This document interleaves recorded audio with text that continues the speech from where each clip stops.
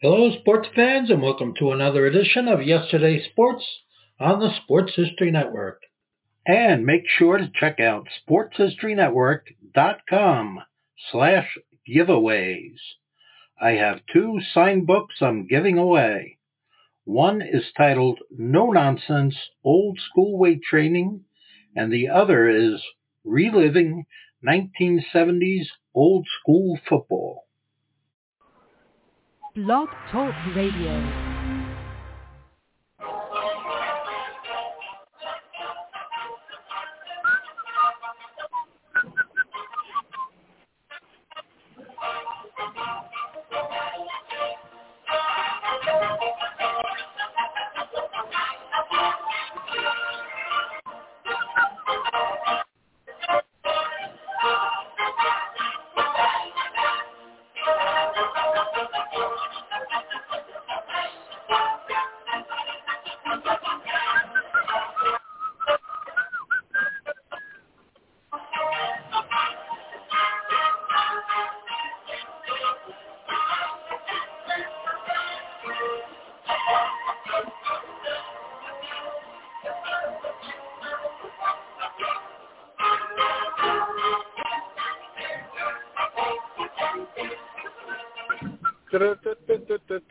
Tonight, we go back to seasons past, when 22 men graced the rugged fields of yesterday, fighting for one more first down, one more yard gain, one final score, which would bring victory after 60 minutes of battle on the gridiron.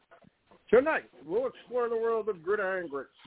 Welcome to Gridiron Greats Football History and its memorabilia on the Gridiron Greats Publishing and Broadcasting Network. Live from the Southport, North Carolina home of Gridiron Greats Magazine, I'm Bob Swick, publisher and editor of Gridiron Greats Magazine, and I'll be your host for the show. Gridiron Greats is the only publication in America that focuses upon the history and memorabilia of the North American football game since its inception in 1869. We cover 150-plus years of football history and memorabilia. And you can find us on the web at gridirongreatsmagazine.com. It is at this time I'd like to introduce my co-host. He's a senior contributing writer to Gridiron Greats Magazine, a football memorabilia historian, specializing in pre-World War II items, in particular Rick Grange, and also Seattle Seahawk items, in particular Steve Larkin. He has, from Portland, Oregon, Joe Squires. Joe, welcome to the show tonight. I love it. You're on cruise control, Bob. You're like from Wallingford, Connecticut, but you paused and you corrected yourself. Attaboy. I love it. I caught myself. It's been so common for me to say that. Absolutely. And unfortunately, I gotta get used to the new way of life. It's a much different way of life. I loved it. Used to. I don't know if you heard it. I just cracked up. You said Walling, and you just stopped, and I cracked up. I'm not sure if you heard me. I did hear you. And I'm glad it's a habit. Glad I caught myself. Yeah. It's a habit. It's a good. I mean, the mecca of of football collecting has been Wallingford for years. And I've said it before. It's like, where it's like the president. Whatever plane the president is on is called Air Force One. Wherever Bob is the mecca of football collecting. So I mean, it was Wallingford, Connecticut for a long time, and now we have a new home. I've been saying to Brenda, it'll be much better once we're actually in the house. I'm having difficulty adjusting to condo living. You go from a 3,000 square foot house to a condo rental with everything in storage. It's a whole different way of life. And I'm still having, after today is day 29 we've been down here. I've been keeping a record. And it's amazing, truly amazing. But hopefully we'll be in at some point. I didn't know that. I didn't know you weren't in yet. What's the deal there? we're renting a condo while we're building the house in the same development that we're building in. Because we're literally like a mile and a half from the house where the condos are. But it's an interesting experience for me. As I tell people, I lived in 3 houses in my life, and this is the first short-term condo. You know, we've rented condos on vacation and all that. You know, so we're used to it. Yeah. But we've never spent more than 10 days in a condo. So this is going to be interesting. So is what it is. All that memorabilia, all of that stuff. How do you feel having all of that in storage? Do you go check it out to make sure it's safe every once in a while?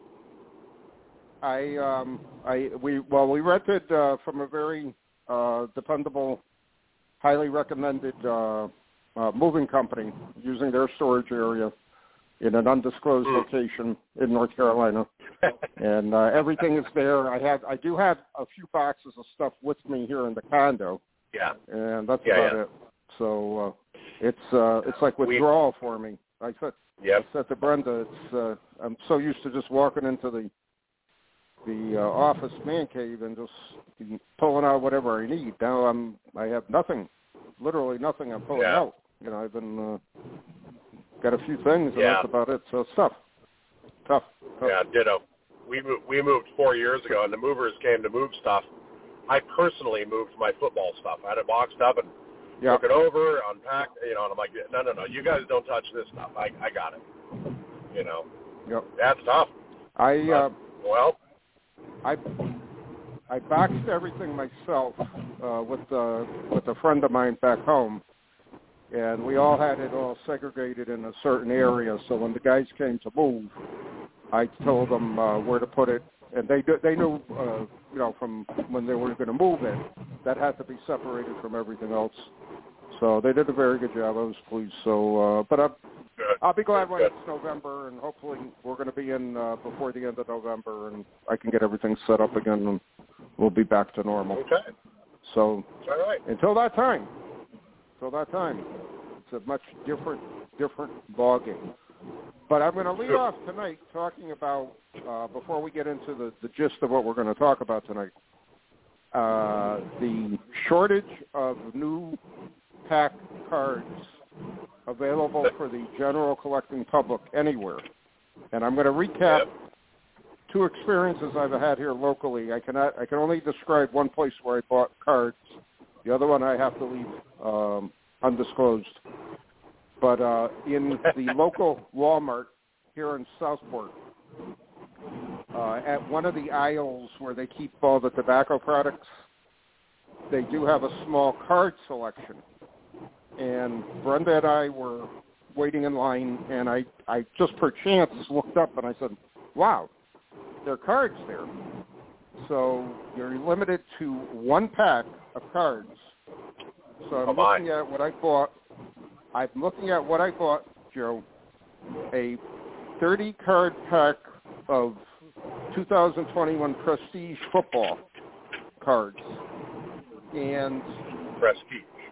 The cards cost Have you heard of Prestige before? $7.98 for the pack plus sales tax. I was floored when I saw the price and I saw them there. So I bought 1 pack, my allocation, and the cashier was nice. She said, "You want your wife to buy one?" And I said, "No," because I said I don't want to, take it away from somebody who really wants to buy them. Let another kid or whoever wants to buy them, let them buy the pack, so on and so forth. And at another store, local store, a local retailer, they had packs of 2021 Score football cards, 40 card pack, and they had a limit of 2 packs for $7 each, plus the sales tax. Wow. So I'm looking at right now while we're doing the show, Joe, at 3 packs of 2021 cards. Now I don't think I'm going to open them because they could be worth, what do you think, $500-600 on the road if I get them encapsulated. If I get them hermetically sealed and get them graded, I could probably pay the house off with what I got here. I'm shaking my head because it's just even just the idea of two-pack limit per person, $8, $19, whatever per pack, and it's just I don't know. You and I both have very fond memories of plunking down a quarter for me to buy a pack, a nickel for you to buy a pack, yeah. I said to Brenda when I got out of the store, and she said, you should have let me, buy the pack. I said, what is the point of this? This is utterly ridiculous. To spend over a quarter a card just to get a brand new set of cards, and obviously Prestige has more value than the Score, since the Score is less, Score is about 17, 18 cents a card. The Prestige is almost, it's over a quarter a card, almost 30 cents a card. Can you believe that? Well, I'll admit, Bob, you're the old man yelling, "Get off my lawn!" when it comes to graded, TPG stuff. I'm the old man yelling, "Get off the lawn!" when it's like modern stuff. I've never heard of Prestige. I mean, I don't know. Is that the new fangled, chrome, prism thing? Or remember everything is Panini. So they got all the old brands they bought up, the old playoff Prestige cards, they now own. So whatever Swick printing or whatever they have with that is obviously much different than the base Score, which I would assume is more of a base card. But again, I'm just shocked by the whole thing. I'm totally shocked watching this, seeing this go on. And again, we had mentioned before in our email, Target stopped selling sports cards on the shelf because of a riot that took place at one of the stores when the new shipment came in, and the stores got wise to the flippers, as they're called, who wait in line, know when the next delivery is going to be, get there, they buy up everything, and then resell it to the local dealers. Which is stunning to me. I don't get any warm fuzzies for them doing that either. I don't think that's right. And again, a young kid who legitimately, is trying to collect cards. The kid can't even buy cards. Because there's five grown men over there wrestling each other for that next pack. Think about that, though. It was explained to me that it's like there are people who they have a friend who works for Topps or Panini or something like that who's like, hey, I'm going to be at this Target, on Wednesday at noon. So they sit outside, they wait for the Topps car, they follow them in, and as they're putting it on the shelf, they're grabbing it, putting it in their cart. And then they have somebody else outside, who follows them to the next store while the first person is paying for it. And then all right, meet me at this Target. And then they follow they leapfrog. Person number 2 is in emptying the shelves, and then person number 1 is following them to the next place. And they're buying it all up. I mean, it's just, that's, kids. I don't know about you, but I don't know. I believe, children are the future. If you teach them well and let them lead the way, if you show them all the beauty they possess inside, you give them I don't know, I'm writing a song up, so I was joking, but no, I mean, kids. Our future of our hobby is kids collecting. And if they can't get a hold of anything, or if it gets priced out, I mean, who's going to buy all my Largent cards? Yeah. Who's going to buy Michael? I mean, think about it. I don't know. It's tough. But, I heard that same on VFC about, Target no longer selling, and it was because one person pulled a gun on another person, to dissuade them from buying wax packs. I don't know. How many times as a kid did you have a gun pulled on you while trying to buy your nickel, 65 Philly, Bob? Right. It's disheartening. Exactly. I mean, it's ridiculous, utterly ridiculous. And I heard. Again, fast forward. I mean, really think about this. Fast forward 56 years later, I'm still buying cards. I went from a nickel to roughly, with the tax, $8.50 for a pack of cards. Can you believe it? I mean, I'm just shocked by the whole thing. I'm shocked. I'm just so shocked. It's not even funny. It's crazy, truly crazy. Yep. And you went from one brand, 65 Philly, 65 Tops. You went from one to, two in that case, up and through 67, and then to how many different packs are there? Because I heard the same thing. Target was no longer selling. So I went on Target.com and I told you I bought some stuff too. Here's the problem. I didn't know what the hell I was supposed to buy because I don't buy modern stuff. I was just literally buying it because I wanted to open one and to put one away. And I ended up buying, there were, two things available, just two. That was it. So I bought 2021, I had to write it down because it was so complicated, Panini NFL Prism Draft Pick. So Prism? 2021 Panini NFL Prism Draft Pick. Okay. I don't know what the hell's supposed to be in this. And it was a box. It was a box with 12 packs. And they limited you to 2 boxes. They were $119. So 12 packs divided by 119, it's about $10 a pack. Free shipping. So I bought 2 boxes, and then I was like, I wonder if they do that by IP address per day. So I went on and I tried to buy 2 more, and it allowed me to do it. So I bought 4 boxes of 2021 Panini NFL Prism Draft Picks. I'm going to open one and see what I got. Wow. But I don't know. Am I supposed to get excited? $119 a box. $119 a box. I remember. Back in the late 80s, you could go to a candy distributor, wholesaler, back in Connecticut, and you could buy a 36-count wax box of football cards for $10.80. Okay? Yep. $10.80. So that's basically, you got 36 packs for $10.80 total. So I distinctly remember this. I walked in, the place was called Montana Brothers, no longer in existence.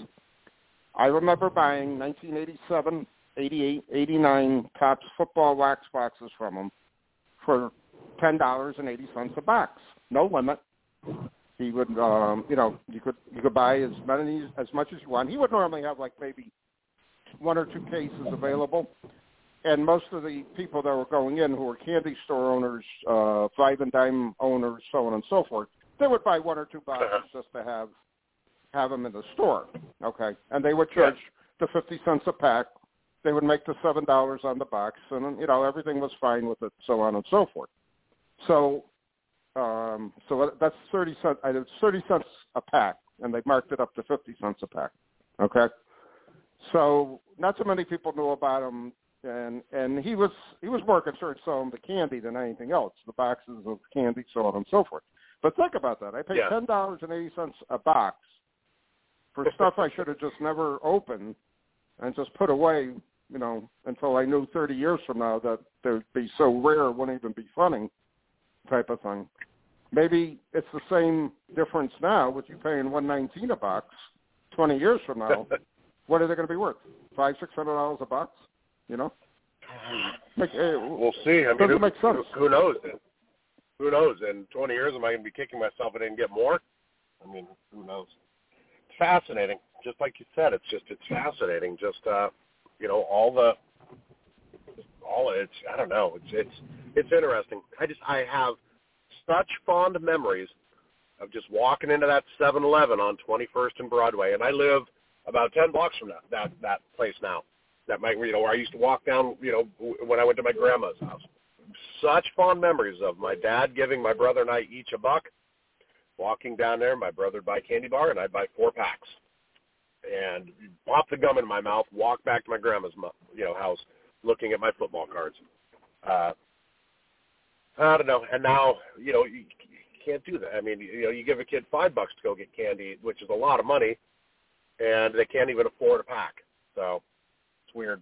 Mm-hmm. Well, about one other box, other than the 2021 Panini NFL Prism draft pick, and I love saying that because it really rolls off the tongue, like 1984 Topps. I also bought 2021 NFL Sage High Football Blaster Box. Okay, I hate to admit this, Bob. I don't know what a blaster box is, and I'd never heard of Sage High Football.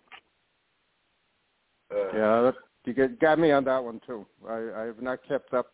I can honestly say I have not kept up with all the new editions, brands, types of boxes, so on and so forth. And, again, we're pretty much from the same school. You had wax boxes, you had cello packs, and you had a jumbo pack. Those were the three types of things you bought. And that's it.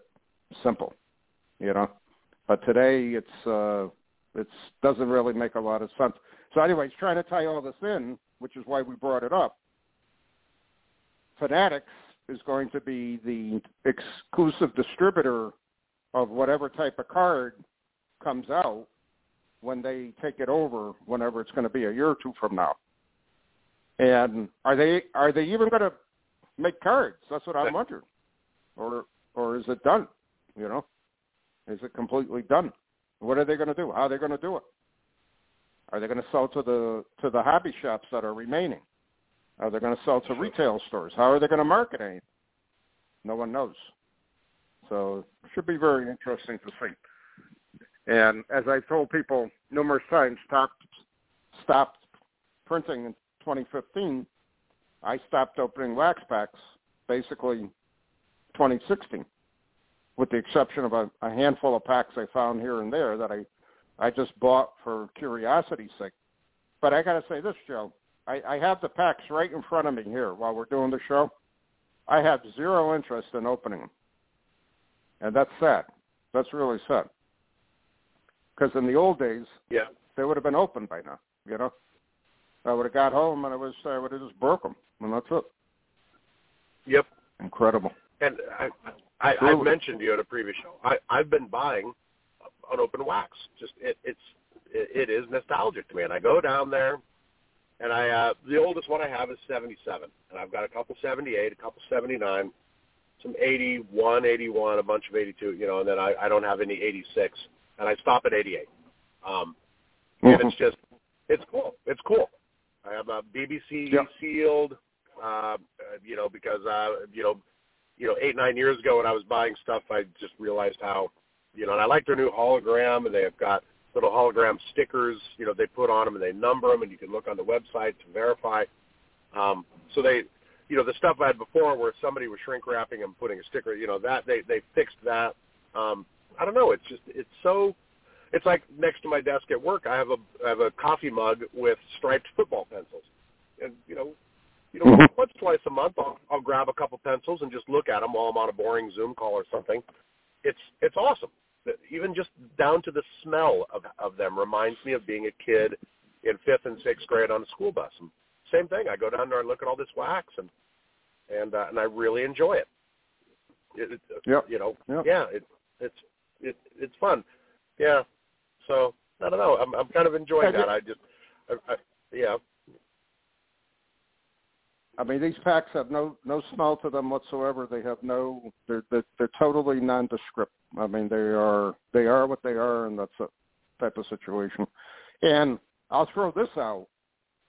For anybody who was an advanced football wrapper collector, card wrapper collector, and football display box collector, once 1989 hit, I always said to myself, I don't know how anybody's going to keep up trying to collect and keep their wax pack wrapper collection going and display box collection going. It's impossible, truly impossible. And I'm pretty correct in what I said. You know what I mean?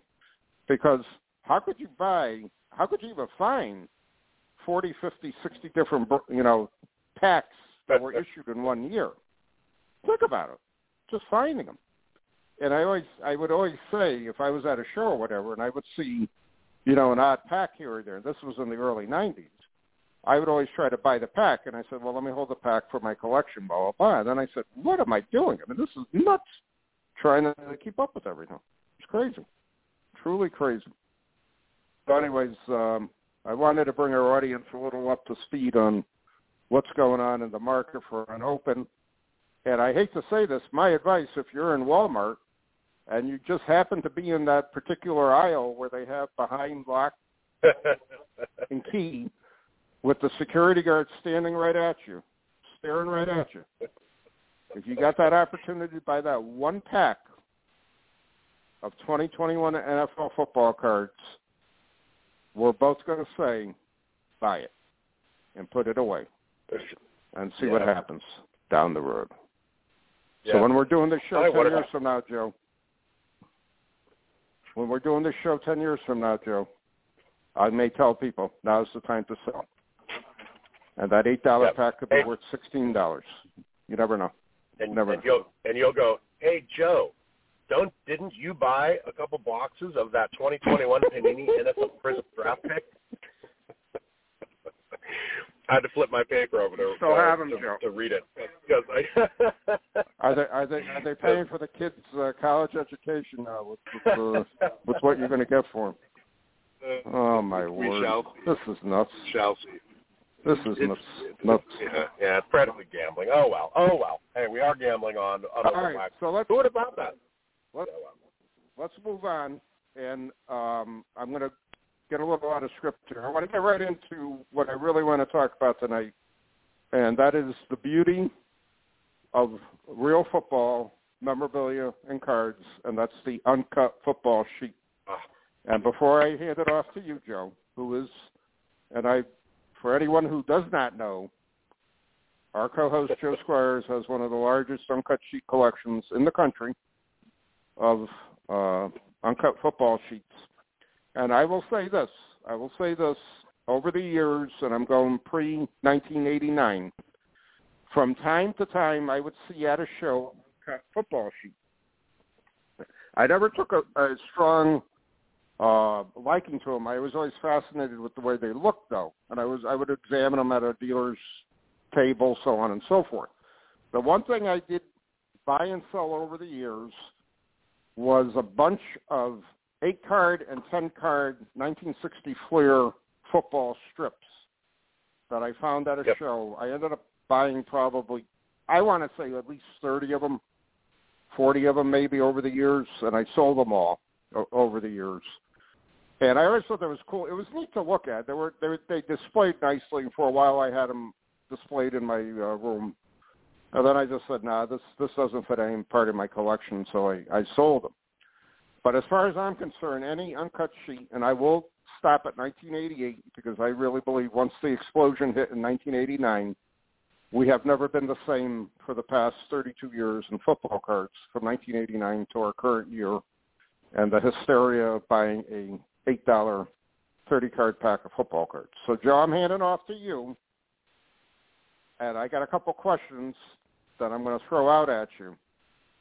And the first question I'm going to ask you about your uncut sheet collection, what do you look for in the uncut sheet when you buy it, as far as obviously condition has to play a strong role in it, but what else are you looking for there when you're picking up a sheet? That's a very interesting question. I don't know if I've ever thought about that. Rarity, scarcity. I mean, way easier to find a 1988 uncut sheet than it is to find a 1957 Topps. And as you mentioned, it's such a snapshot in the history of it. I mean, how much have we learned about rare condition sensitive cards because of their placement on a sheet? It's fascinating. Or even just what I was posting the other day about the 69 Topps, because I bought a 69 Topps sheet, and they inverse every other row just so that the heads, the players' heads are facing each other. And somebody commented, it's like that's interesting. They inversed it, and we determined it was for color, because there was one other sheet, and I think it was 71 Topps where they had one row that they did it, and it was color matched to the previous row. So I mean, they're thinking about where they lay the ink. What do I look for? Condition is obviously important, but I bought that 1965 Topps Tallboy partial sheet from BST, 5-6 years ago. Yep.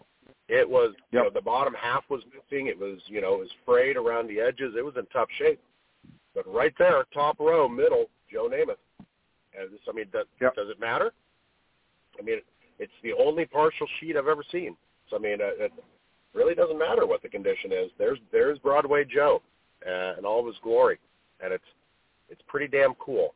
So I guess at some point it's like, saying, you're not really worried about what that, that Pottsville Maroon postcard looks like. You're just happy to have a Pottsville Maroon card. It's rare.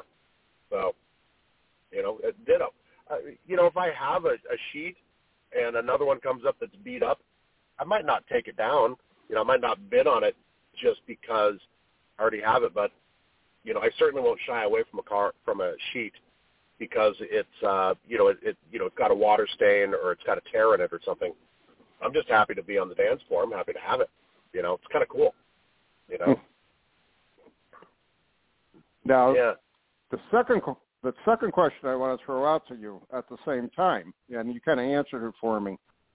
I know you're not the type to want to corner the market on uncut sheets so that anybody who wants another uncut sheet, they would have to go through you. And I'm being sarcastic when I say that. But do you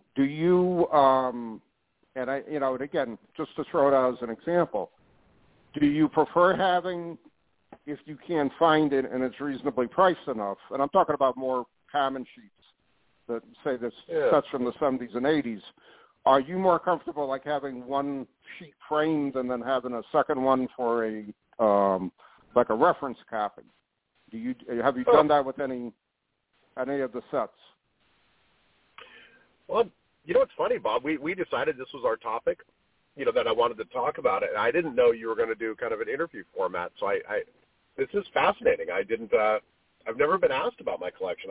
I love it. It's so this is you're making me think, I guess is what I'm saying. I didn't know you were going to come locked and loaded with some questions.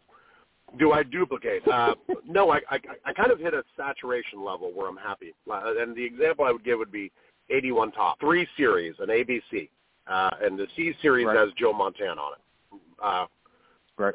And I was collecting them onesie twosies for a little while, and then all of a sudden I found a guy who had them in their original round tubes. So when you would buy them from Topps, you'd buy them as a set, and you could say which sheet you wanted, and they'd send it to you in a tube. Well, he happened to have about 15, about 5 or 6 sets, rolled in tubes. And I was like, so I went to buy one from him, and I'm like, how many more of these do you have? And he's like, 4 or 5. I'm like, I'll take them all. So I ended up with 5 or 6 full sets, all in tubes, the original tubes that are stamped with Topps. I opened a couple to make sure that they were in good shape and I was getting what I was, being told. And then I put them away. So I probably wouldn't buy another 81 Topps sheet, because I'm kind of full up. I have a spreadsheet I keep that tells me what I've got, and just because they get expensive. If I'm going to fight for a 69 Topps, then I'm not going to bother if I already have it. But so I'm pretty full up of 81. I probably wouldn't buy anymore. It's because I bought enough. 84 Topps, I've got probably 10. I don't know. I'll go through little hoarding phases, I guess. From like, I'll buy that because it's inexpensive. But then I hit a point where I have enough. But probably about 2 years ago when I moved into my new office, I've mentioned there was this concrete stairway that went down into the basement, and underneath the stairway was this door, and it was the perfect spot to hide stuff. It's concrete. It's a bunker. And so in there I built a shelf, a 4x8 piece of plywood, and I have another, heavy piece of MDF I have above it, and I keep all my sheets there. Because a lot of them, if they're rolled up in tubes to protect them, they have memory for that. And so unrolling them, they tend to, you can damage them. If you're unrolling it, you have to use your entire arm. Because if you try to unroll the corner and it's got memory to be rolled up, it'll tear. It's old enough it'll tear. So I found that, putting, that piece of MDF on it protects it, and then putting a weight on the MDF keeps them from rolling. So I put about a dozen cards down, put the MDF on top of it, let it sit a month, and that's how long it would take for them to lose their rolled memory. And I'd go down there and grab a dozen more and slide them under. And eventually I worked my way through all the tubed sheets, and now I have a shelf in this thing that has 100+ uncut sheets that are down there laying flat, and they're nice. So wow. When I buy sheets, I keep them in the tubes up in my office, and about once a month, once every 2 months, when I get about 5 or 6, I go down there and untube them and slide them in there. And I try to keep track. I'm sure my spreadsheet's a little off. I want to go take better pictures of them. I wouldn't mind having a spot with a camera, 3-4 feet above it, where I put it in a template. But man, they're beautiful. They're little works of art. The 50 Bowman, has 4, 4 series to it. Little works of art, man. They're just they're fascinating. It's fun, and I've mentioned this before. Can't fake it. You can't recreate it. You can't buy a set of 50 Bowman cards and then glue them together and create a fake uncut sheet. It is probably the one thing in our hobby that can't be faked. Autographs, jerseys, shoes, helmets. You can trim and color cards. There's a lot of things you can do in our hobby that makes you shake your head. The fake autographs is bothersome. Grabbing jerseys, cutting them up, putting them in cards. Uncut sheet is, the more I get kicked in the crotch in this hobby by getting ripped off by buying a card that's, 48 leaf card that's been graded, but, you start digging into it, you're like, wait a minute, this is trimmed. This slipped by the goalie. The more you get disappointed in something, the more I really migrated to these and went, it's the one thing in our hobby that can't be doctored. And there's something to that. It's pretty cool, Exactly. Yeah. Now you're obviously, as we've mentioned several times over the years, you're looking for a 35 National Chickle sheet.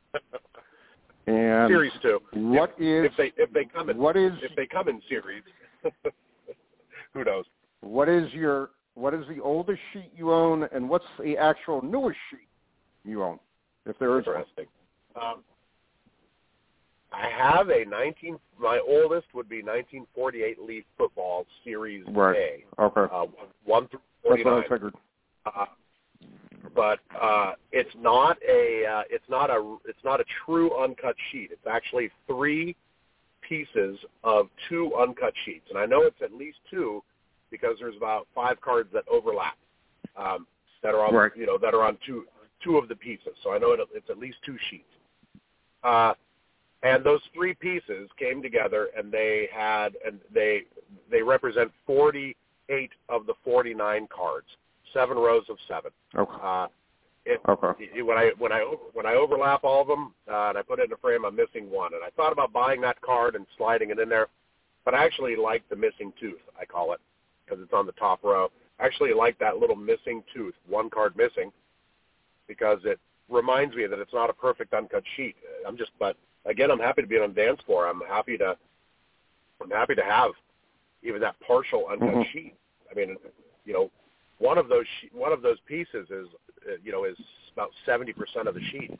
Pretty big, but I was talking to Blaisdell about this at the National. Is just when's the last? He had 2 49 leaf uncut sheets that he dug out of a dumpster, and he's like, and you see a lot of little 4-card panels, and he goes, most of those came from that.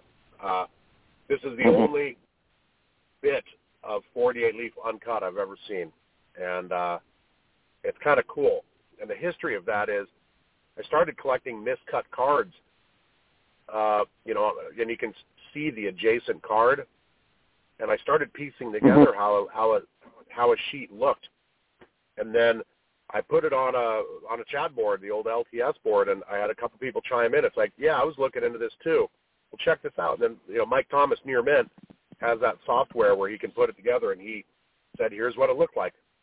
And I'm like, okay, that's kind of cool. We accomplished that. And then about a week later, I got a call from one of our, collector friends, and he's like, 48 leaf uncut sheet, 3 pieces just appeared on eBay. And he's like, I've never seen it. I'm like, neither did I. And I immediately went on eBay, saw it, hit the bin, hit the buy it now. Yep. And I don't remember what I paid for it, nor do I care. It's the only one I've ever seen, and that was probably 13 years ago that I bought it. And wow. Wow. That's my oldest pieces, like I said. And after that, 50 Bowman, and 1950 Bowman. I have all 4 series. I only had 3 of the 4 series for a long time, and then the 4th series came up in an auction about a year ago, and I was able to buy it, complete it. So I have the entire 50 Bowman set in uncut sheets, which is pretty cool. Wow. Wow. Yeah. Unbelievable. You're making me smile, Bob. I love this. I love thinking about this. It's kind of fun. All right, so then on the other spectrum, what's the newest sheet? You got 89 tops or anything from the 90s or 88. What? 88 tops. 88 tops. Okay. I think I only have like 2 or 3 of those. I don't even know. I don't even remember if it's 3 sheets or 4. But yeah, I've got 88 tops. I have some 87. I have some 86, 85, 84, 83, 82, 81, 80. 79, 78, 77, all the 7. I have a 76 with Walter Payton on it, the full set there. I mentioned in the in the pre-show, I just got the entire set of 1975 tops in an auction in uncut sheet, and which is kind of cool. Oddly enough, 74 tops is really common. There's a lot of 74 top sheets floating around out there. Don't know why. 73, 72 is really tough. I think I only have 1 sheet. 71, I only have 1 sheet. 72, I can't see, or correct me if I'm wrong, is there a high series uncut sheet of 72 that exists? That's what I'm wondering. Yeah, one sold in Heritage about, I forget, and sometimes I get them mixed up. I'm not very good at record keeping, as you know, Bob. So it's one came up about I want to say either 6 months or a year ago, and I can't remember which auction it was, and it went pretty high price. Okay. It's kind of like $3,000. It has the Rogers the Rogers Staubach on it, and every once in a while somebody wants a sheet better more than I do, and it's usually a type collector. It's like I'm a huge Roger Staubach fan, and here's an uncut sheet with Roger on it, and I want it. That's, I would imagine that's somebody out there. But that would make more sense than people collecting the uncut sheet of that. I never realized it came to auction. I missed that completely. Wow, I'm surprised. Are there any other? Are there any other uncut sheet collectors that you know of? Because I don't know of anyone either. I honestly, in all the years I've been in the hobby, Joe, you're the only one that I really know. I don't know of anybody else collect uncut sheets. I mean, I know a few guys that have, a sheet or two here or there, or like you said back in the 80s when you could mail away and get the complete, get a sheet via the mail. I know a couple of those guys, and it's interesting. Back in the 80s, I never did that because I said, well, number one, where am I going to put it? And I would want to probably stick it on my wall back then, and that wouldn't make a lot of sense. So I never ordered it. So very interesting. I don't know of anybody. Number one reason people don't collect. Number one reason people don't collect is exactly what you said. What the hell am I supposed to do with this? Where do I store it? For years, I kept them in tubes and kept them, in my basement. And then when we moved, I, put them, moved them to this other spot. And then I was like, you know what, I got to start, enjoying my collection. But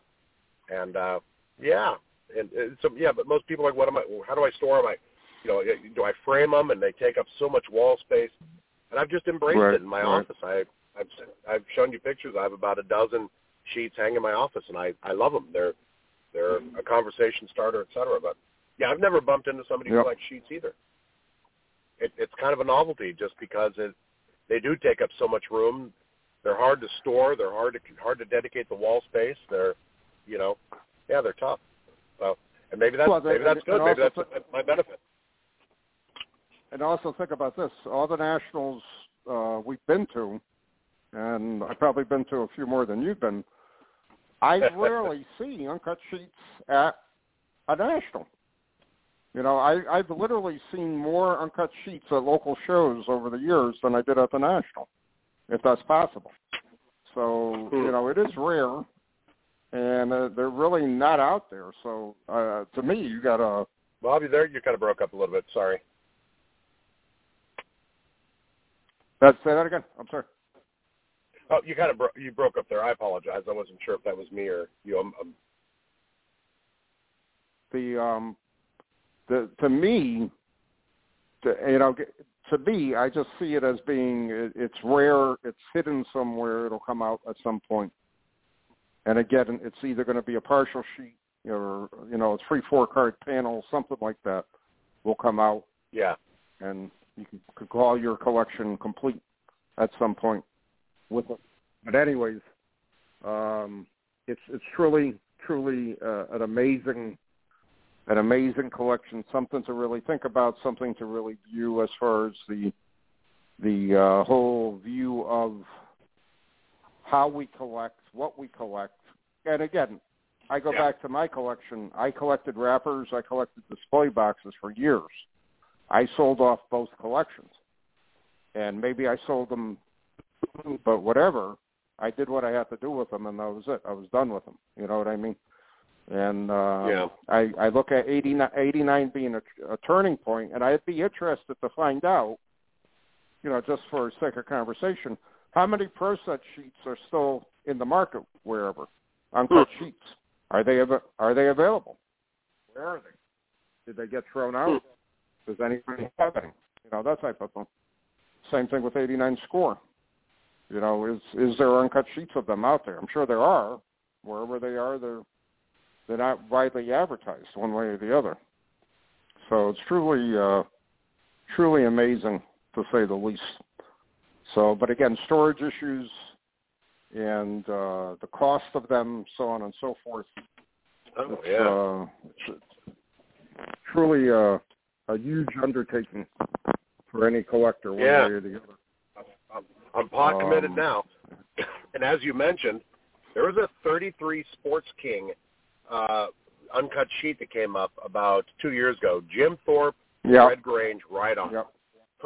Perfect cross-section between baseball, football, every other sport. Because, there's swimmers, there's golfers on that sheet.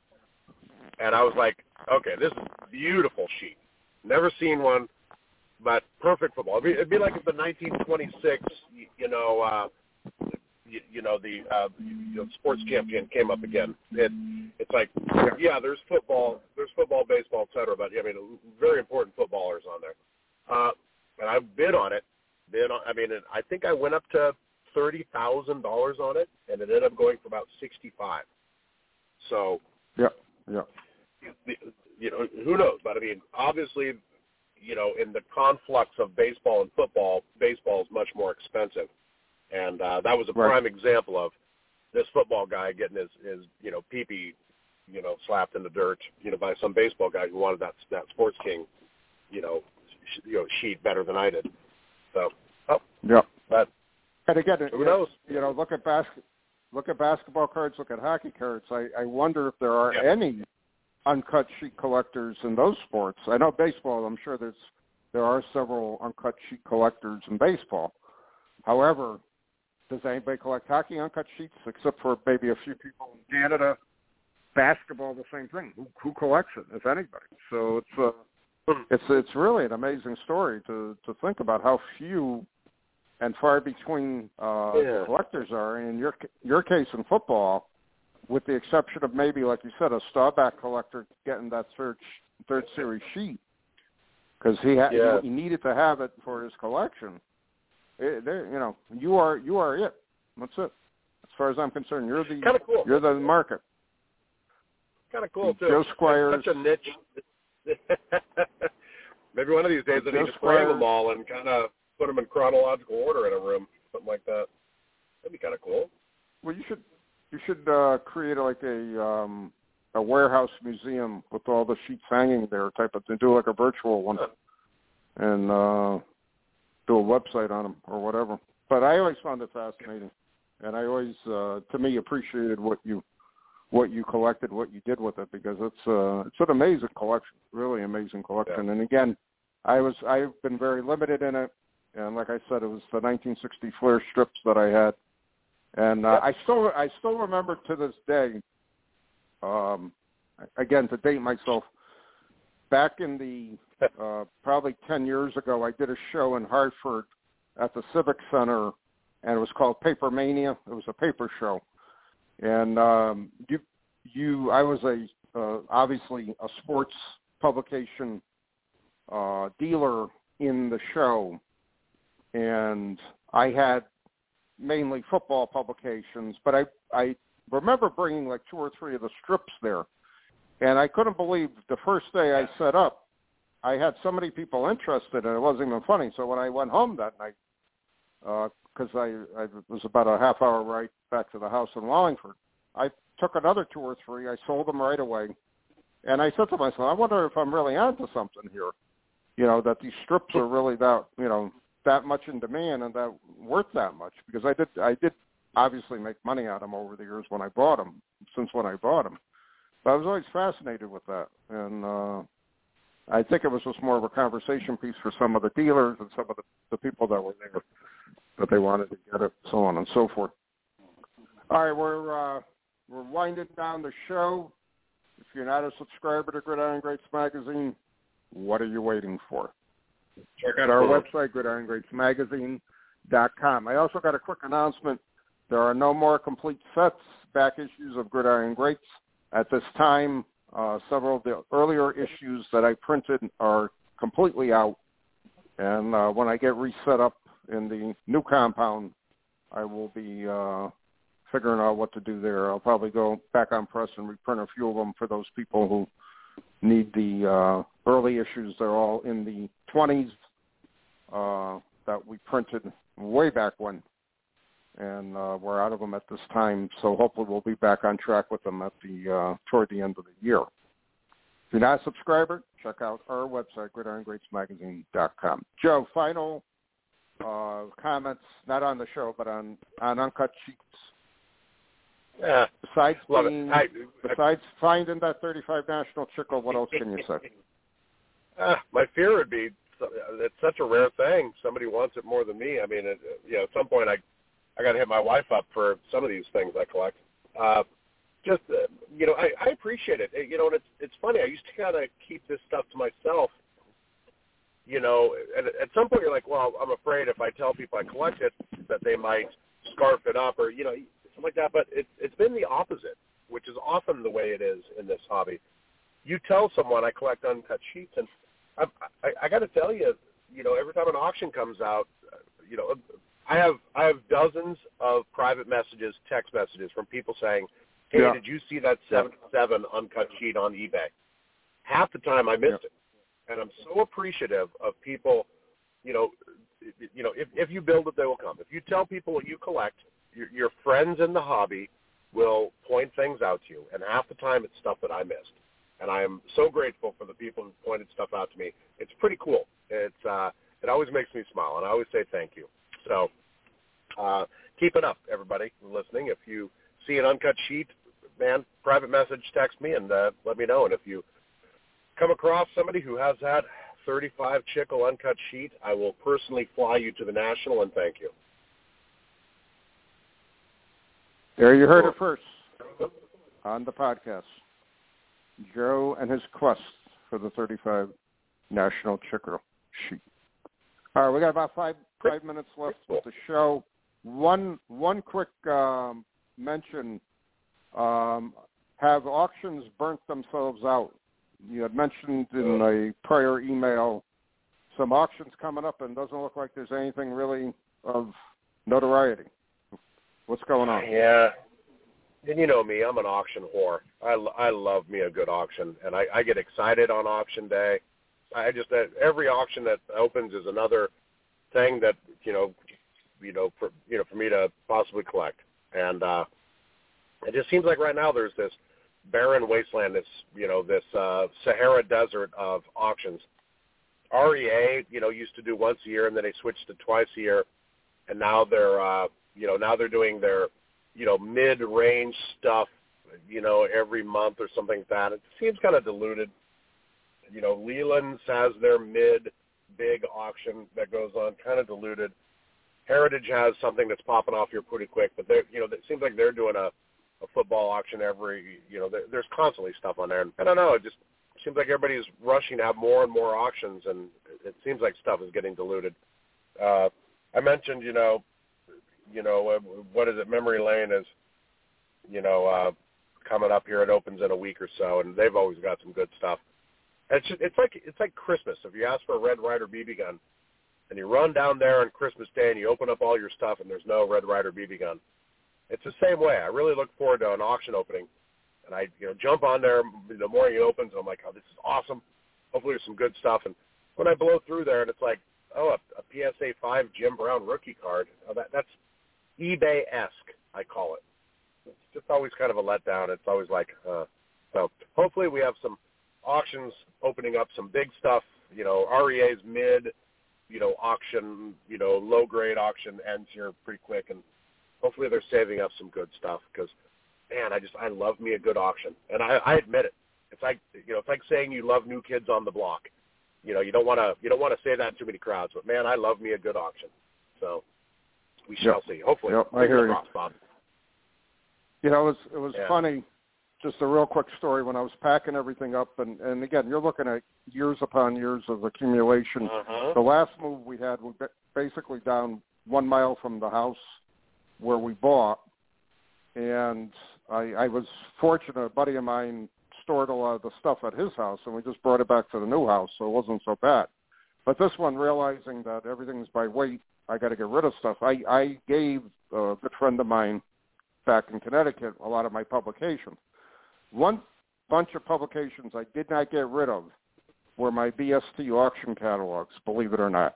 Yeah. Because I really believe all the stuff that they auctioned in a very limited time, as far as football was concerned, was really a lot of it was once-in-a-lifetime stuff that came to the market.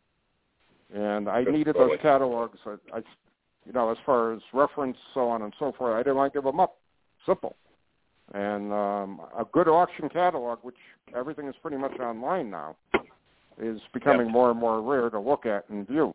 And it's a shame. It's a shame. But it is what it is. I'm the same.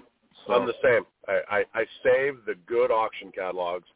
The rest I chuck. If there's something in there that's really cool.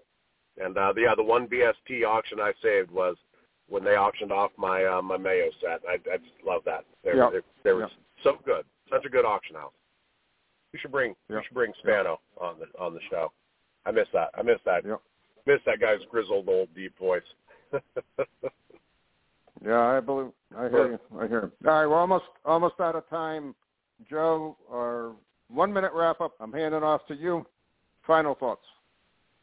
Great show. You made me smile, Bob. Thank you very much. I really like talking about sheets, and I didn't know we were going Q&A format there, so that was a pleasant surprise. So sheets are cool. I love collecting them, and it was cool to talk about it. Great topic. Good show today. Thank you.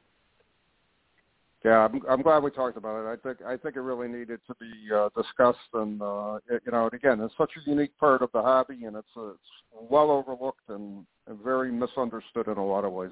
All right, we're almost out of time. Thanks for listening. We're going to be back next week with another show. I got a few guests lined up. We're just trying to work out our times so that they can be on. And thanks for listening, and we'll see you next week.